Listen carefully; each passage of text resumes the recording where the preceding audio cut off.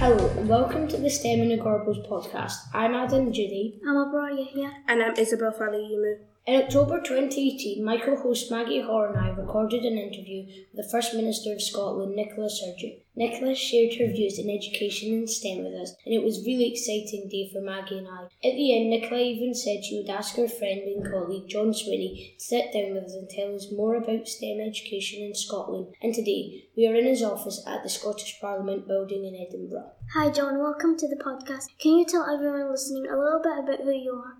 Well, hello, I am John Swinney. I'm the Deputy First Minister and the Cabinet Secretary for Education and Skills, and I'm also the member of the Scottish Parliament for Perthshire North. So I've sort of got three jobs.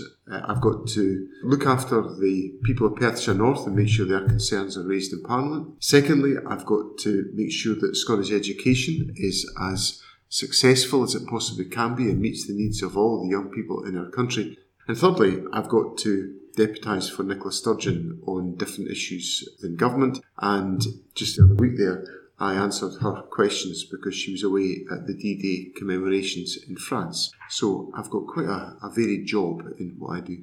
Thank you for taking the time to speak to us today. We're looking forward to hearing about education in Scotland. Unfortunately, Maggie couldn't join us today, but she's done a lot of work behind the scenes coming up with some great questions to ask you. To begin with, when you were our age, did you like science? Yes, I did. I was always intrigued by the experiments we did in classrooms. I think when I was at primary school, I probably did less science than you will do nowadays in science, because in recent years we've tried to make sure there's more and more science is undertaken within classrooms in Scotland. But as a primary school pupil, I enjoyed science. The whole podcast is all about STEM, science, technology, engineering and maths, and within all of that I was a bit of a maths enthusiast, so I really like my maths. I also like maths as well. Do you have any experience in STEM? Yes, through my school education I undertook a lot of STEM activity, both in primary school and in secondary school, and the education system obviously has changed quite a bit since I was at school, but I did sciences throughout my secondary education. In my working life has been more about the maths side of things than the science side. So before I became a member in Parliament, I worked in the insurance industry, so I had to use my maths a lot within the insurance industry. And then, of course, for 9 years, I was the Finance Minister, so I had to know how to use maths when I was the Finance Minister. You may be aware that STEM in Gorbals is a community-driven project in collaboration with primary schools. Do you think projects that involve the whole community like this are important?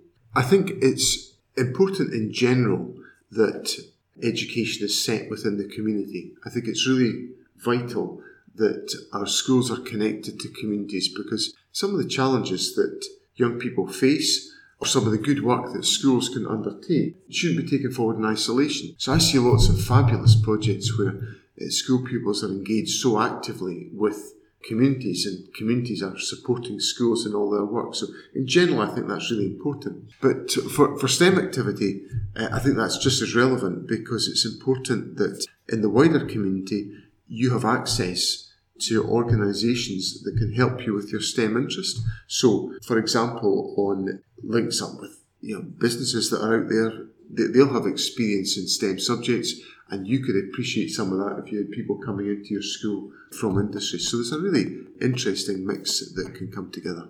Okay, so I have some questions to ask on behalf of Maggie. Maggie writes, when I was preparing for this podcast, I came across two very interesting YouTube videos. One of them was on the importance of training more STEM teachers in Scotland.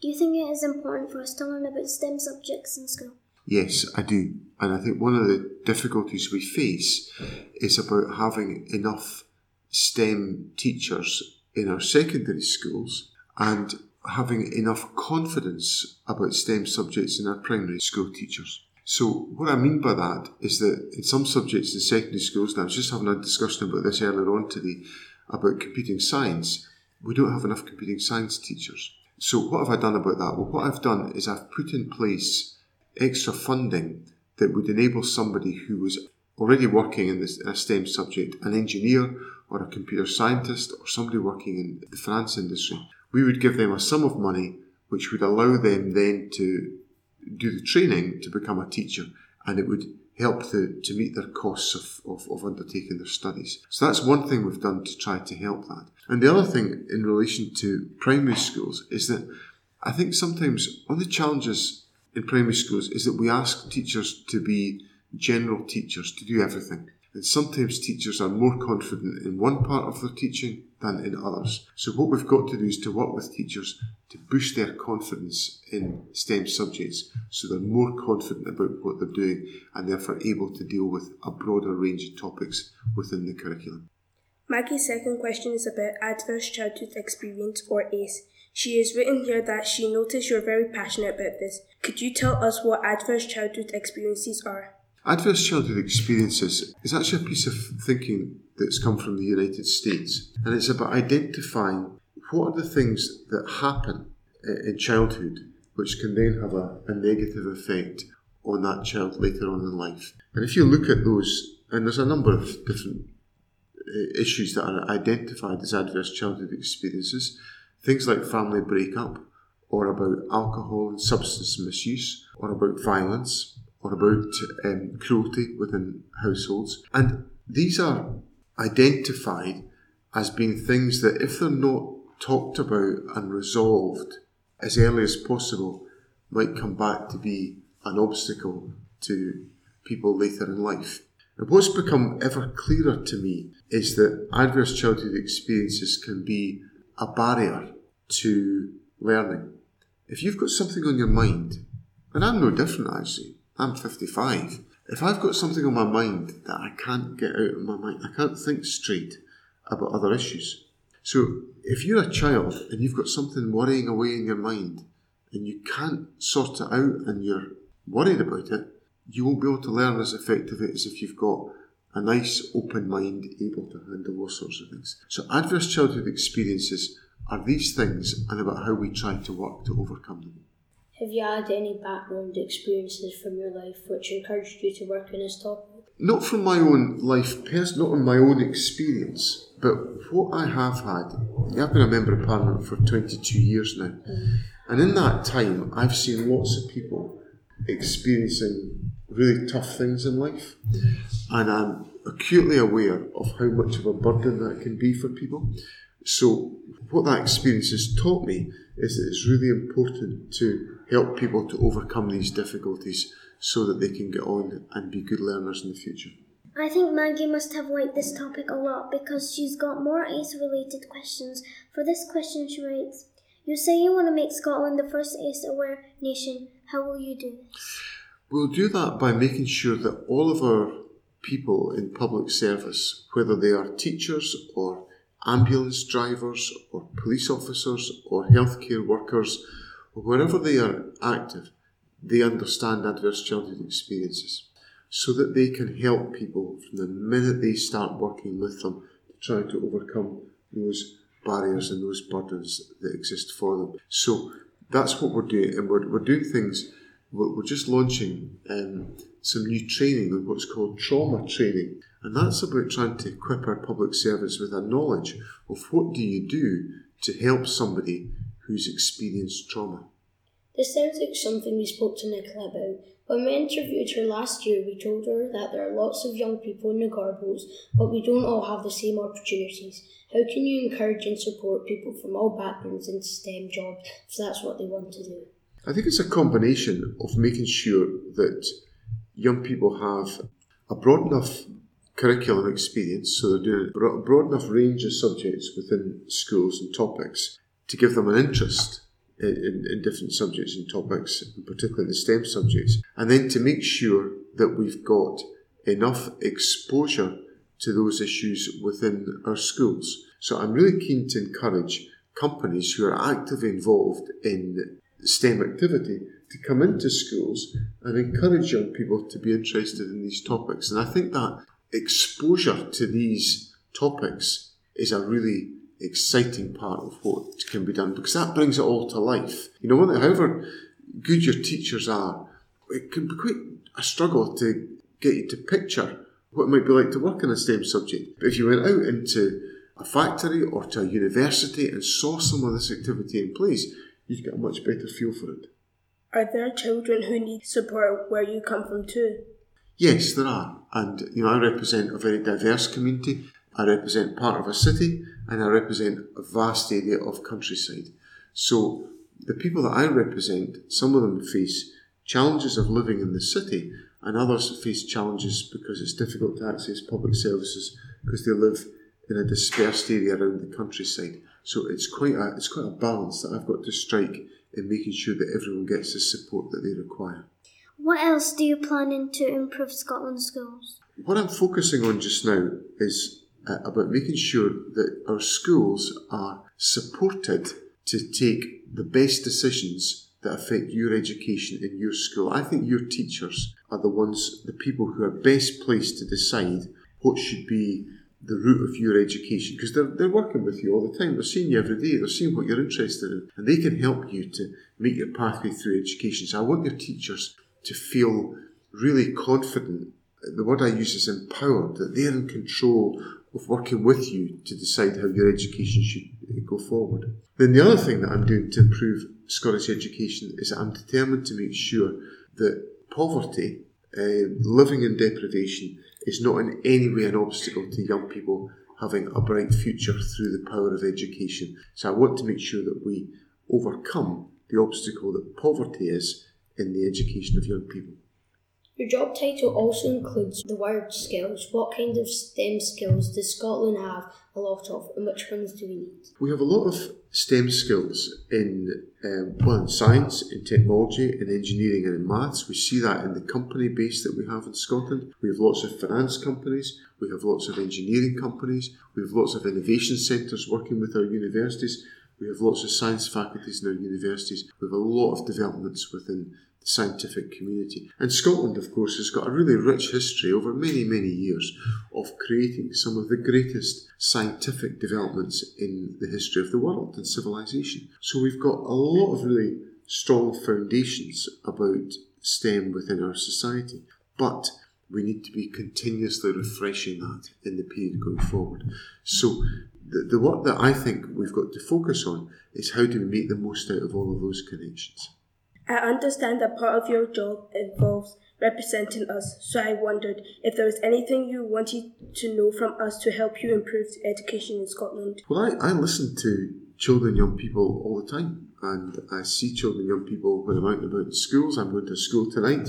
I'm going to Springburn Academy, just in another part of Glasgow for me tonight. So I listen to children and young people all the time. So I'm interested to know from you the things that you think would make a difference. And one of the things that I've heard a lot of from pupils is they want to make sure the pupil voice is heard, that what you want to say about education and about life is heard within our education system. So I'm really committed to making sure that we hear pupil voice. But I'd be interested to know what you think I should be doing. I like maths, so I would like to enter lots of maths competitions. Oh well, when you're slightly older, you'll be able to enter the Deputy First Minister's Holiday Maths Challenge. Are you getting ready for that, are you? Well, we're building a sensory garden and I want it to be bigger so the children can have fun. Lovely. A lovely outdoor environment. Yeah, I'd like more engineering included in our curriculum, that children, if they want to have a future in engineering, can already have background knowledge. Well, that's good, because that would give... That addresses my point about young people having access to all the different areas of the world involved in that. Do you like what you do? It must be very stressful deciding the future of Scotland's children. Yes, it is. Very stressful, but I love it. It's the privilege of my life to do this. And I never imagined when I became involved in politics, I was only 15 when I joined the Scottish National Party, I never ever imagined I would end up being a government minister and being the Deputy First Minister of Scotland. So it is the privilege of my life to do this, and particularly to have a job which is so related to the future of the country, because the future of our country depends on you and all your other friends and colleagues around about the country. So having the opportunity to shape the future of the country working with you is a very special privilege. Do you have anything in place to ensure that poverty doesn't affect the future of children? Well, this is, I think, perhaps the key thing that I think about and focus upon, because it's very clear to me that poverty is a barrier to young people fulfilling their potential. So we've got, and the way to help young people out of poverty is to use the power of education to do so. So I'm concentrating my efforts on trying to ensure that we improve the circumstances affecting young people, so we can enable you to be able to, all young people to be able to live a life out with poverty. Following on from Abar's question, I have something I love asking everyone. What inspires you to do what you do? What inspires me is that I'm working to try to ensure we have the best future for Scotland, and that is at the heart of all that I want to do in my political life, is to make sure that we create the best future for Scotland, and obviously within the field of education we have that opportunity to do so. So I get constantly inspired by meeting children and young people around the country, hearing their views and trying to do all I can to address their issues and their challenges. It was great speaking to you today. We are really grateful that you took the time to speak with us, and we hope our questions weren't too tough.